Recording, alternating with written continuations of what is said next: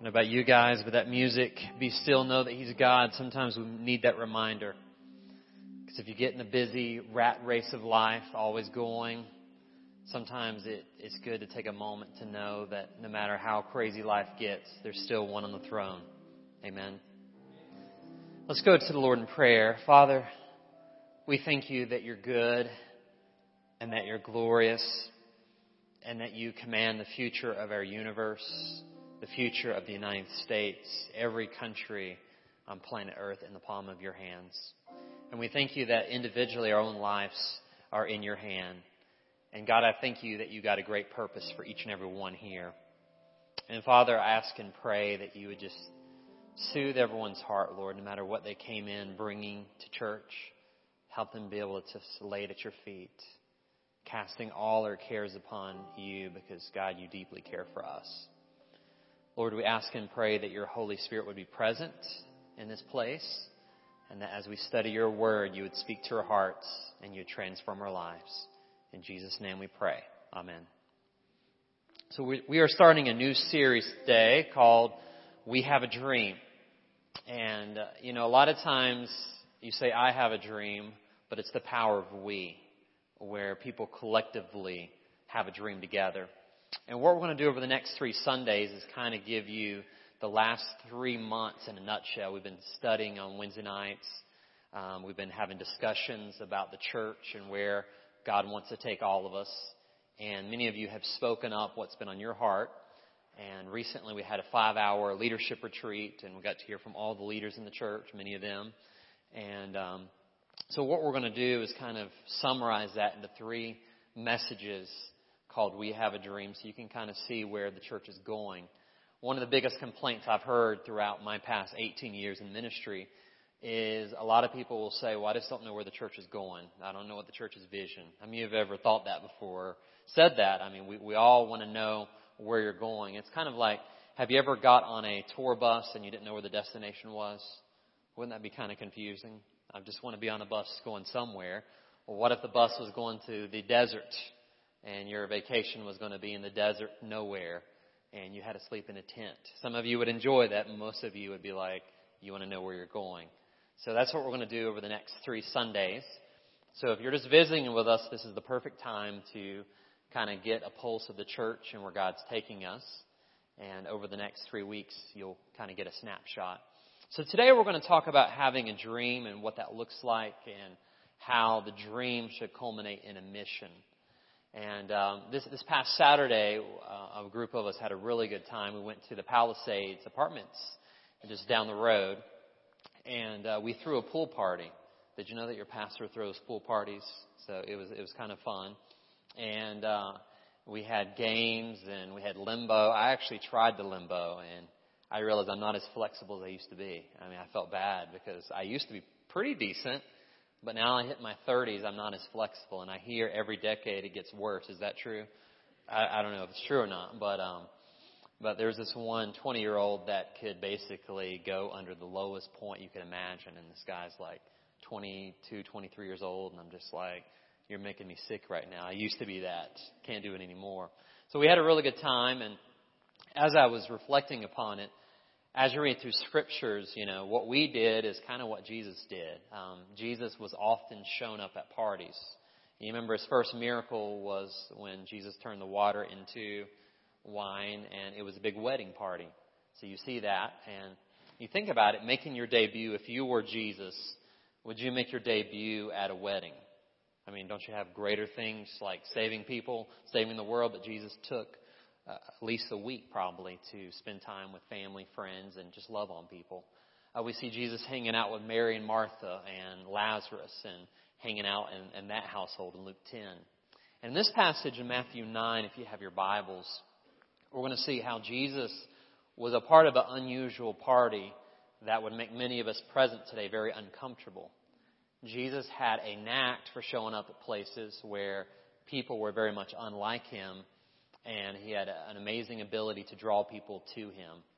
So we're going to talk about how Jesus shows up, and we'll see what happens. So we're going to be in Matthew 9, starting in verse 9. It says, as Jesus passed on from there, he saw a man named Matthew sitting at the tax office. Now, how many of you like paying your taxes? Anybody? Unless you're a CPA, you may not like taxes that much, right? So he was sitting in the tax office, and Jesus said to him, "Follow me." So he arose and followed him.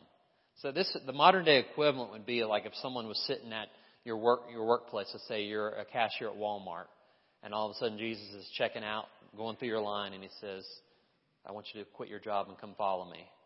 Can you imagine just saying, "All right, I'm sorry. Walmart's supposed to be a happy place, but I'm out of here." Jesus had such a compelling nature about him. He could say, "Follow me," and people would drop everything to follow him. Look at the next verse. Now, it happened as Jesus sat at the table in the house. And we see from parallel Gospels, this is Matthew's house, he was formerly known as Levi. He had just accepted Christ as his Lord and Savior. So now he's sitting at the table in the house, and it says, "Behold, many tax collectors and sinners came and sat down with him and his disciples." Now, you got to understand something about tax collectors. In today's culture, you may not like the IRS that much, but in the Jewish culture, if you were a tax collector, it was the worst of worst. I mean, you were on the same line as prostitutes. That's how people view tax collectors. So the fact that Jesus is hanging out with, notice it says tax collectors and sinners, religious people, look at what happens in verse 11. It says, "When the Pharisees saw it, they said to his disciples, 'Why does your teacher eat with tax collectors and sinners?'" Because in that day, if you were a rabbi, if you were a holy person, you stayed away from sinners. You didn't fraternize or eat with them. Look at the next verse. "When Jesus heard that, he said to them, 'Those who are well have no need of a physician, but those who are sick. But go and learn what this means.'" I love how Jesus turns the table on the religious teachers. They're trying to teach Jesus something, and now he's like, "Let me teach you something. I desire mercy and not sacrifice. For I did not come to call the righteous, but sinners to repentance." So from this passage, we get a few snapshots of what it looks like to have a God-sized mission. If you have your worship guide, you can follow along with a listening guide. Number one, a God-sized mission begins with the call to follow Jesus. Begins with the call to follow Jesus. If you look at verse 9, Matthew's sitting there, and all of a sudden Jesus calls him, and he gets up and he leaves everything. Do you remember when you felt the call to follow Jesus? Do you remember what that looked like, what that felt like? Some of you may have resisted it for a while and eventually gave in. Some of you were more on the sensitive side, and as soon as God knocked on your heart, you basically followed him. There's different statistics. So basically, some people say it takes people at least 7 times to hear the gospel before they receive it. So that's a lot of times, right? 7 times over and over. Aren't you glad that God gave you that many chances? It would have been gracious just to get one shot at receiving the gospel, but the fact that many of us had to hear over and over again. And the gospel doesn't just start the moment you receive Christ. It begins because the gospel is not just placing your faith in Christ for salvation, but it's placing your faith in Christ for everyday living. It's placing your faith in Christ for having victory. This Sunday, as I speak to you, I have a little sorrow in my heart because my high school teacher that I used to often call out, he sat in the middle back there, David Reed, he died on Friday. And I got a phone call saying Mr. Reed has just, he died in the night. And it brings back memories of him because he was one of my high school mentors.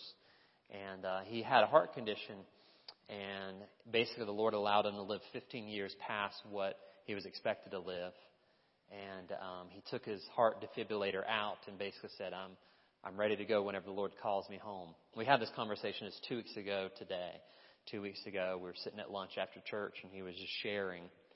And so hearing him talk kind of made me think about the calling, because his life, he had many challenges. He had health issues. He had a lot of church baggage he had to get over. Something he told me was, basically I was like, well, what happened to you, Mr. Reed? You used to be very, black and white, very hard on people. Now you love on people. What changed? And he said, Timothy, whenever I got this heart condition, God began to change my heart. And he was a phenomenal Christian, for most of his life. But he began to have compassion and sympathy, and it grew and grew. And as he sat here, he was a different man than I even knew in high school. He was a great man then, but now he was just so full of love and sympathy and compassion for people that were far from God. And as I thought about that, I thought about my own calling. When I was 5 is when I said yes to Jesus. I made the decision to follow Christ. Really young age. My dad here on the front row led me to Christ. I remember coming to him and saying, Dad, as a little 5-year-old, and I think of my daughter Kira saying something like this. I said, if I say the now I'll lay me down to sleep prayer, will that get me to heaven? You know, the now I'll lay me down to sleep. I pray the Lord my soul to keep. And my dad said, no, son, you have to ask Christ to come into your life and forgive you your sins. And so I knelt down right there in my house with my family and prayed to receive Christ. But it wasn't until about 14 years old that I surrendered everything to Christ. You know, Jesus was Lord, but I didn't fully embrace him as my Lord. He was my Savior, but I had those two disconnected, unfortunately. So at the age of 14, I remember hearing this message on blind Bartimaeus, how, you know, he came to Jesus and said, have mercy on me, son of David. So I remember at the time where Mr. Reed was a teacher at the school, I remember going down to the altar and praying that, just surrendering my whole life. And I call it A4. I said, God, anytime, any place, any cost, anything, I'm willing to do it.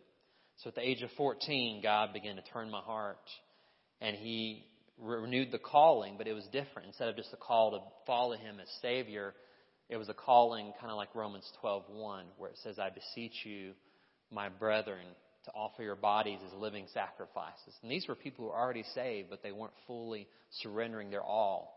And that's what God has to do to us. There's an initial call where you're like, okay, I need forgiveness. But then God knocks on your heart again and says, have you surrendered your all to me? And when we see in Matthew here, he had a really tough decision. Does he stay at his tax booth, or does he follow Jesus for the unknown? And many of us are at that point in our lives, and especially if you're a younger person, you know, you look at your whole life ahead of you and you're like, well, I just want to have fun for the rest of my life. Doesn't follow Jesus mean you have no fun? How many of you have ever thought that before? I remember I used to think that. And what I realized is that was a lie of the enemy saying, don't surrender because Jesus just wants to take your fun. But what I realized is you actually have more fun and you remember it the next day, right? You remember and you have the significance and you don't feel guilty about it. Some of you are laughing because you know what I'm talking about.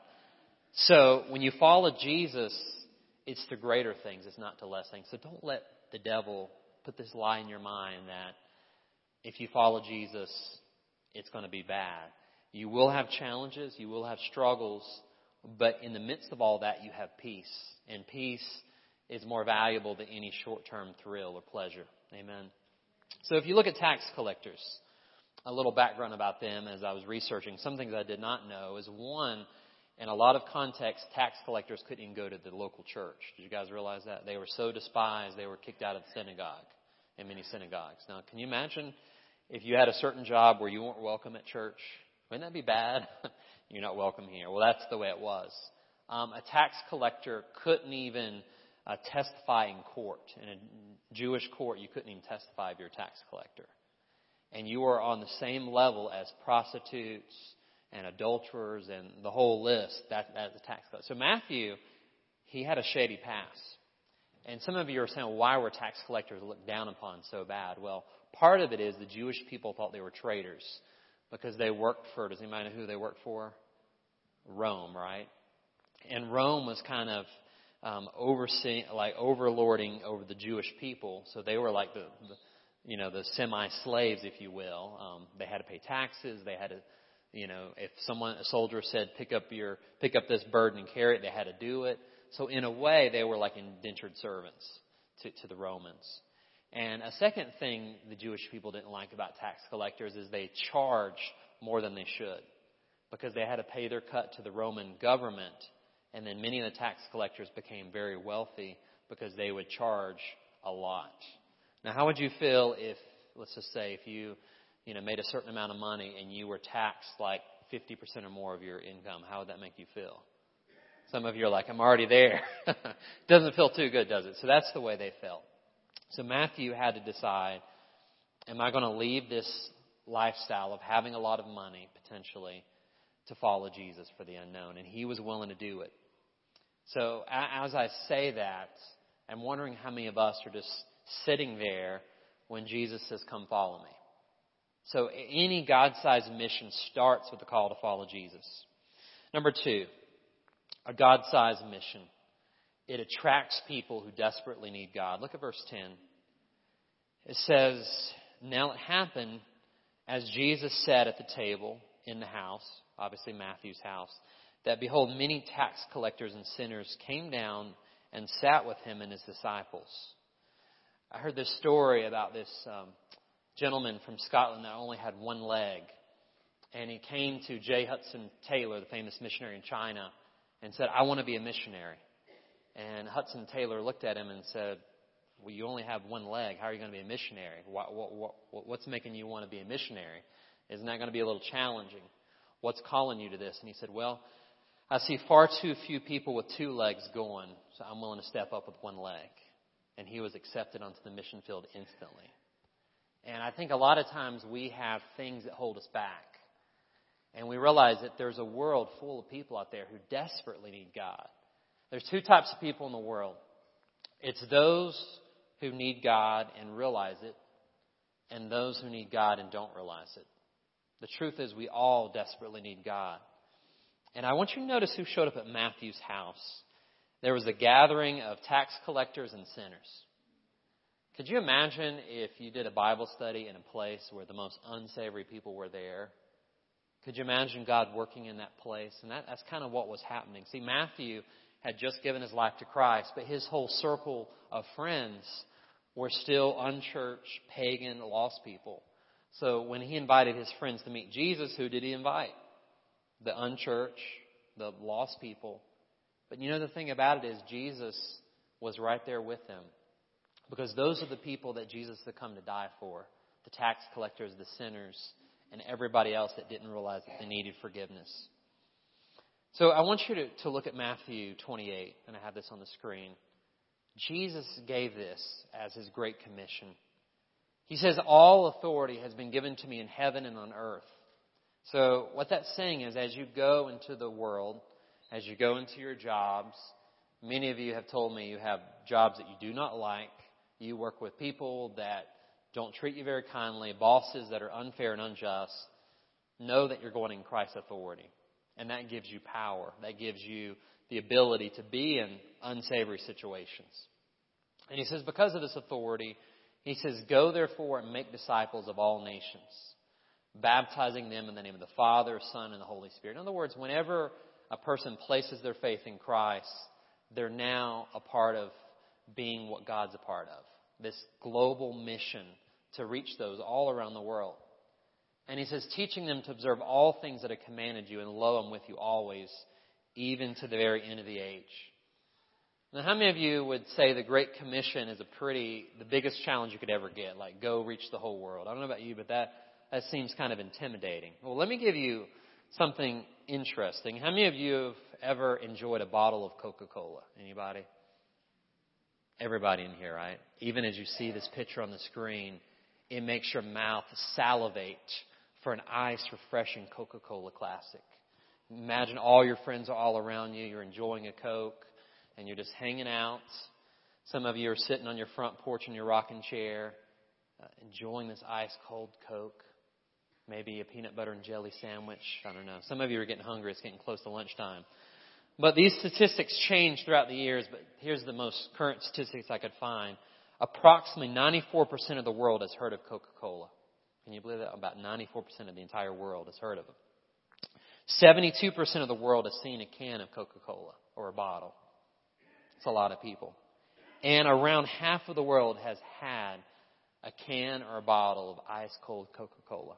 Or if you live in Mexico, hot, whatever it's served. And did you realize that Coca-Cola has only been around for about 130 years? So think about that. Coca-Cola, a beverage, is worldwide famous and people are enjoying it and experiencing it. And we have something called the gospel, which is eternal life in Christ Jesus. And how many people have heard about it? How many people have not? It's been said that if God entrusted Coca-Cola with the job of world evangelization, perhaps the whole world would have heard by now. They're doing such a good job getting their product out. Now, if this is a product that's here today, gone tomorrow, and their mission is the whole world to experience a bottle of Coca-Cola, what would it look like if we had the same passion for Jesus? Something that's just not a product, it's a person. You guys tracking with me? A bottle of Coke has been tasted around the world by almost half the population. Isn't it time that we get the gospel out in such a way that people desire even more than this? You may be the only Jesus that the world sees.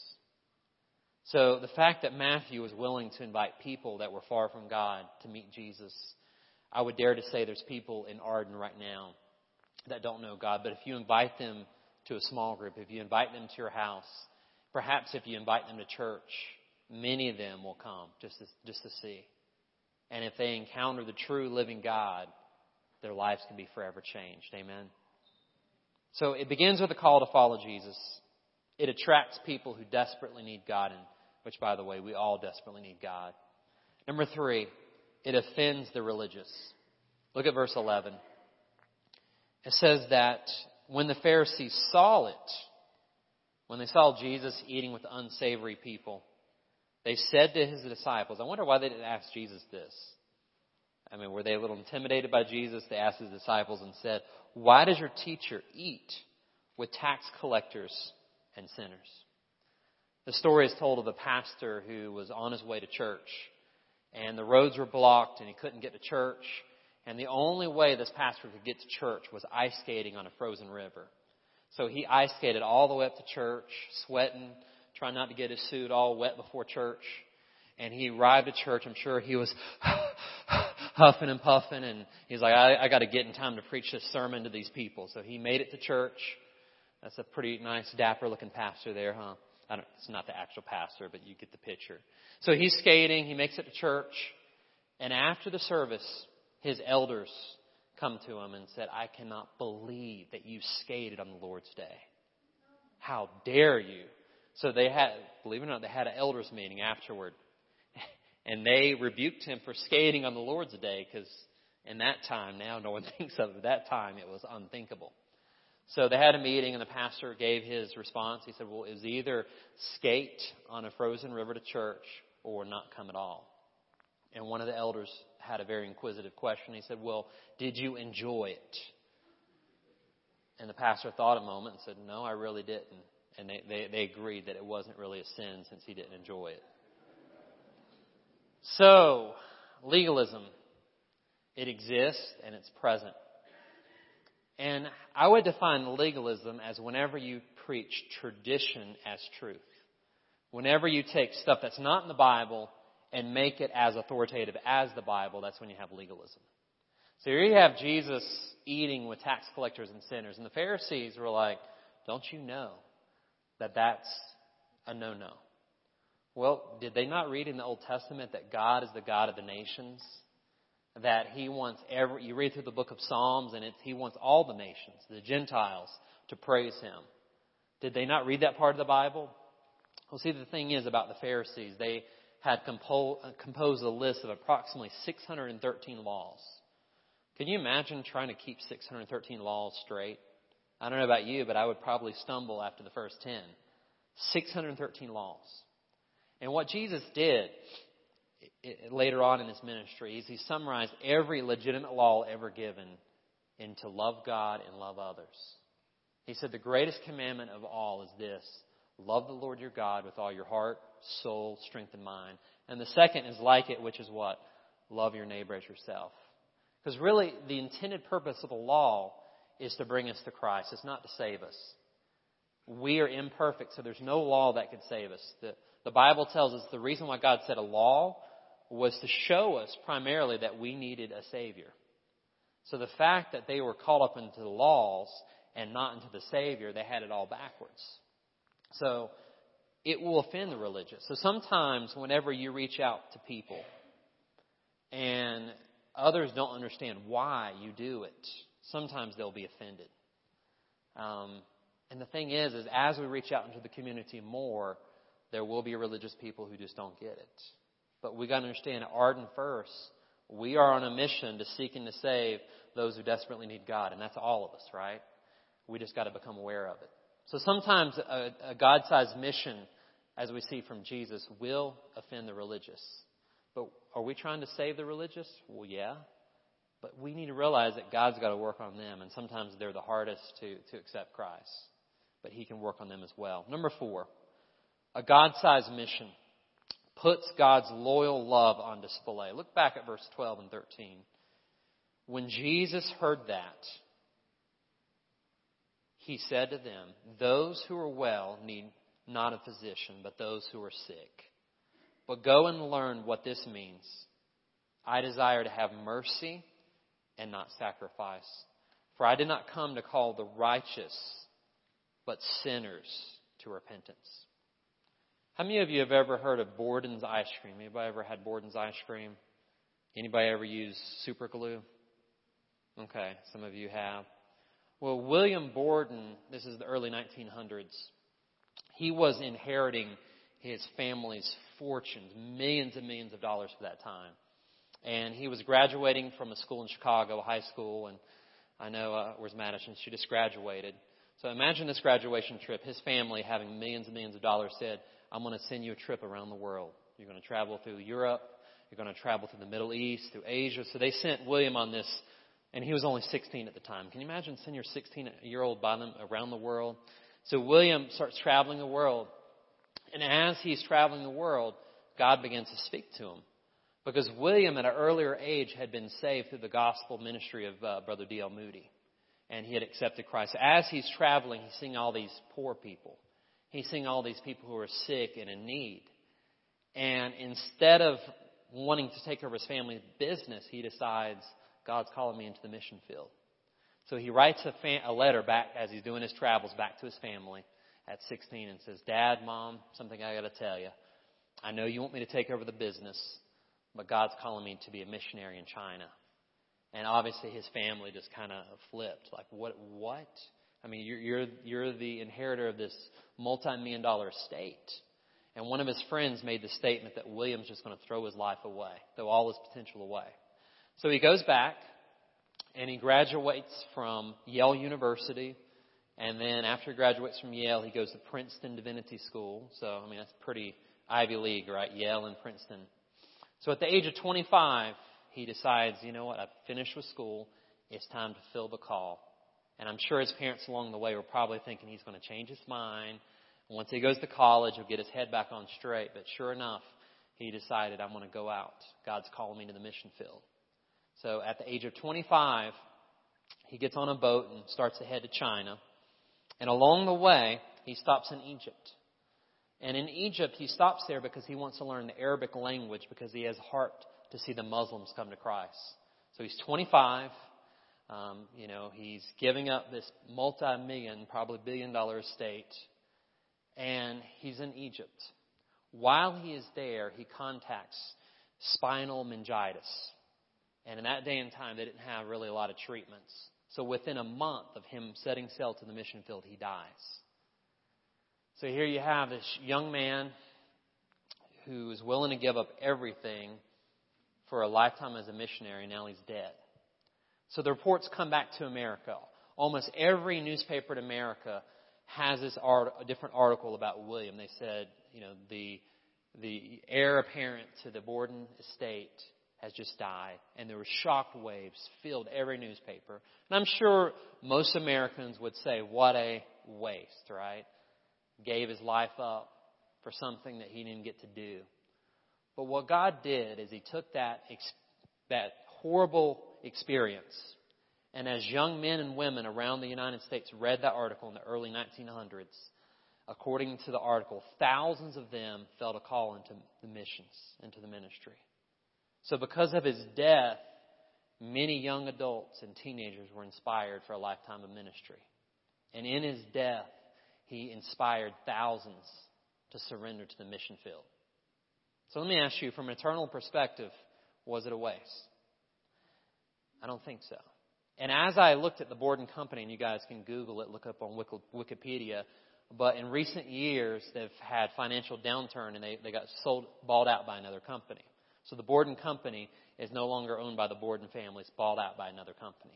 So from an eternal perspective, even the money, the wealth, it was bought out by another company. But what William did through his life, his story still lives on. Amen. A few observations from this text that I want to give to you is reached people reach people. Reached people reach people. You notice that Matthew was reached, and because he was reached, he wanted his friends to be reached. Do you remember when you first accepted Christ, the passion that you had? That you wanted all your friends to hear about God and share your faith, and you wanted them to come to church? What happened to that passion? Did you lose it along the way? Did you lose the excitement of what God was doing? Reach people reach people. God's love is poured out to those who realize their needs for God's mercy. Jesus said it's not the righteous that need repentance, quote unquote. The people think they're righteous. It's those who realize their need. And if you will realize your need for God, God is open and He's willing to receive you. God is more pleased by outpouring of love than our most religious talk. A lot of times in churches we're good at talking, but we're not really good at doing. Have you noticed that we'll talk like, yeah, let's do missions, let's do outreach, let's do this. And years later, we're still talking, but we're not really doing. What I love about this text is Matthew, he's not just talking about it. As soon as he gets saved, he's put to work. And he's inviting his friends to Christ. Something about the William Borden story that I want to give to you, a further illustration that really struck me, is as he died and the news got back to his parents, his Bible was given to his parents. And I want you guys to get this. In his Bible, as his parents were reading it, whenever he made the commitment to give up the multi-million-dollar estate for missions, he wrote these two words in his Bible: no reserve. No reserve. So his parents read that and like, wow, that's unbelievable. Along the way, his dad said, William, anytime you want to come back to the estate, there's always going to be a job. We always have that corner office for you. And later on, his father changed his mind because he realized his son wasn't coming back. And his father, in a moment of anger or in a moment of despair, we don't know what he was feeling, but he said, you can never come back and work for me. He was just really upset. So William wrote this word in his Bible: no retreat. I've already decided to follow Jesus. I'm not going back. And whenever he died, just within weeks before his death, he wrote no regret. So can you believe that? No reserve, no retreat, no regret. So I want you to look at the screen. This is something by Pastor Rick Warren I think is really good. As we talk about loving others and reaching our community, he says a great commitment to the great commandment and the great commission will produce great Christians and a great church. So let's break that down. A great commitment to the great commandment. What is the great commandment? To love God and love others. Truly love people. And out of that love, God sends you on a mission to reach out to the world. If you, out of heart of love, reach out to those around you, you'll become great in the sight of God, and the church will become a mighty force in God's kingdom. Amen. But I want to give you the order. It's important. If you do the great commission without the great commandment, that can produce you just doing it because you have to. But if you start with the heart of love, that love will motivate you to want to reach people, and it will all flow out of that. Amen. So just as Matthew joined Jesus on a mission to reach out to the unreached, you too can do that. Kind of a creative idea. I got this concept out of Orlando. There's a church called Northland. As I was visiting down there, they do something called Matthew parties, basically from this text. And what it is, most people have a place that you can host people. Many of you enjoy. I know Betty Moody, people at her house every day. Most people enjoy hosting people. So what Matthew Party is you invite your neighbors and your friends who don't go to church, and you love on them, and then you say something like, next week, I want you to come to church with me, or next week I'm doing a Bible study here in the house. So it's a party with a purpose. And I thought that was just a great application of this text, of inviting your lost friends, those who don't know Christ, and they see that you're not as strange as they thought you were once they come in your house. And once they eat mama's good cooking, then they realize these people are nice. They even cook well. And then sometimes they're more open and receptive to God's love. So that's just a thought. Some of you, out of application, may want to throw a Matthew party. So if you do, I'm coming over, eating your food. So today I want to kind of introduce our revised mission statement. It's something that the church has been working on Wednesday nights. The missions team has cooperated in our leadership retreat. We kind of finalized this. But this is basically to summarize what a church is about. Basically, a mission statement is the Great Commission and the Great Commandment, just summarized in easy to understand words. So it's like this. Our mission is to lead ordinary people into extraordinary life in Christ. So think about that. How many of us are ordinary? Everybody, right?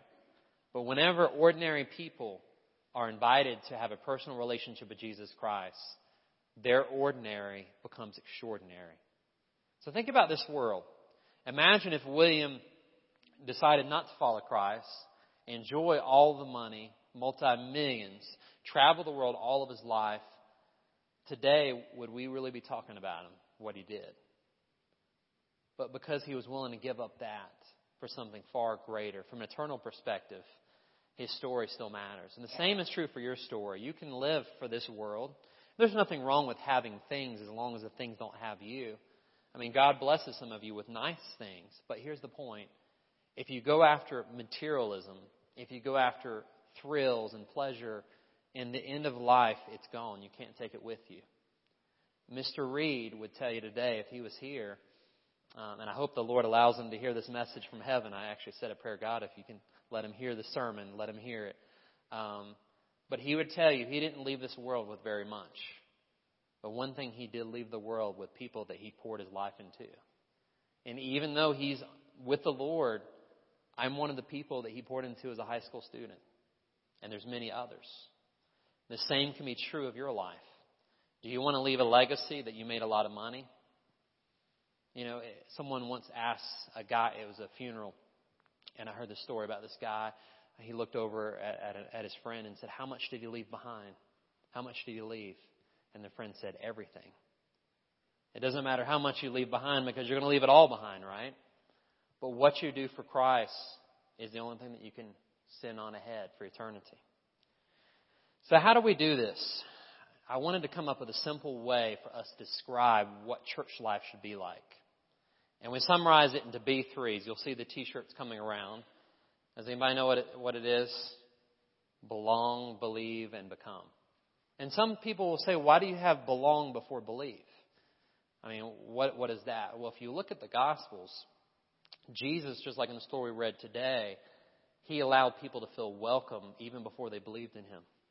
He met people just where they were, but he presented his love and his truth to them. So belonging means this, that you're welcome just as you are. So in Arden First, people will come through this door that aren't Christians, and that's great. We say you belong here.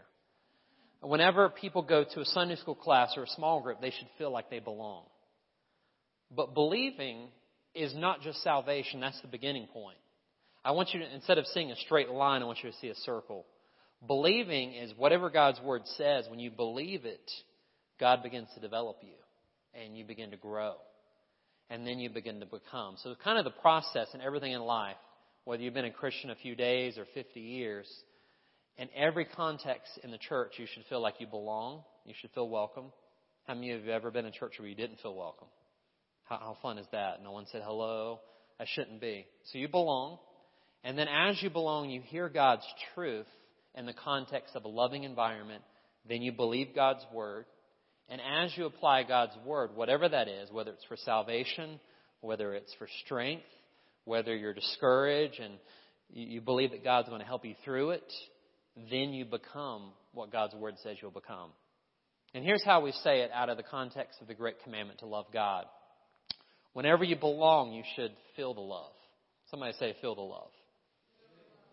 Whenever you believe, that's when you receive the love. But when you become, you live the love. You live it out. So feel the love, receive the love, live the love. So when people say, what is Arden First about? Some of you may be able to memorize our mission statement to lead ordinary people into extraordinary life in Christ. Some of you may not memorize that, but some of you can remember B3, belong, believe, and become. And this is true in everything in life. In the choir over here, they love the choir, not just because Elaine and Stephen are so great, but they feel like they belong. They belong to a group. They feel welcome. And they believe as they're singing God's Word, it's helping them grow. And then all of a sudden, they're becoming more and more like Christ. I often say we're not just human beings, we're human becomings. Becoming more and more like Christ every day. So I want to leave you guys with this thought. If you look on your listening guide, your take-home truth. Reached people reach people. You are on a mission from God to reach those far from Christ. If you look at the stats in this area, and we have Brother Steve Harris, who works with North Carolina Baptist. He's going to present some research to us on a Wednesday night. But I think the statistics are about 60 to 70% of South Asheville, Arden don't go to church anywhere. Now think about that. That's a big number. So our mission is not just Arden First, but working with all the churches, all Bible-believing churches to help reach this community. And as we do so, we can have a greater impact. So here's some family talk questions for you to talk about as you go to lunch. What do you think of our new mission statement? Ordinary people, extraordinary life. What does that mean to you? And reach people, reach people. What are we doing? What are you doing to reach those far from God? Are you willing to throw a party with a purpose? Are you willing to get uncomfortable around people that you don't feel comfortable around, the tax collectors and sinners of society? Are you willing to carry on a conversation with them? Reach people, reach people. Let's pray. Father, thank you for this text in Matthew. And God, it was a challenge this week, losing a friend and a mentor. But I thank you that he left me something behind. That even if you don't leave worldly wealth behind, even if you didn't have a nice house or a nice car, you can leave a legacy behind. That you followed Jesus and you loved him and you grew and developed. And Lord, I thank you. I saw that in my friend, Mr. Reed, that he was such an amazing person to begin with, but over the years, you just seasoned him with time. And I pray that's true of all of us, that you will develop and cultivate us. Father, right now, I just pray blessings on each and every one here. Right now, I know there's some here, God, that are struggling. They have family members that just are losing control. Father, they have people in their lives that are just hurting. And right now, I ask and pray that you would help them. Right now, as I pray, no one looking around, if there be one that hasn't accepted Jesus as their Lord and Savior, if you would just reach out to God, if you believe that Jesus loves you so much, that he died on a cruel and rugged cross for you, and he rose again on the third day. He did it because he loved you. If you're willing to accept Jesus as your Lord, your God, and your Savior, just pray a prayer of faith in your own words, something like, Dear God, I need to receive you into my life. I ask and pray that you would forgive me where I've fallen short of you. I ask and pray, Jesus, that you would step out of heaven and into my heart. I make you my Lord and Savior. Friend, if you prayed that prayer, please come see me after the service. I'd love to talk with you. Father, thank you that you've given us a place where we can belong, believe, and become more like Jesus. I pray that the best days at Arden First are not behind us, but ahead of us. And I pray the best days for everyone in this audience are not behind them, but ahead of them too. We thank you and we praise you. In Jesus' name we pray. Amen.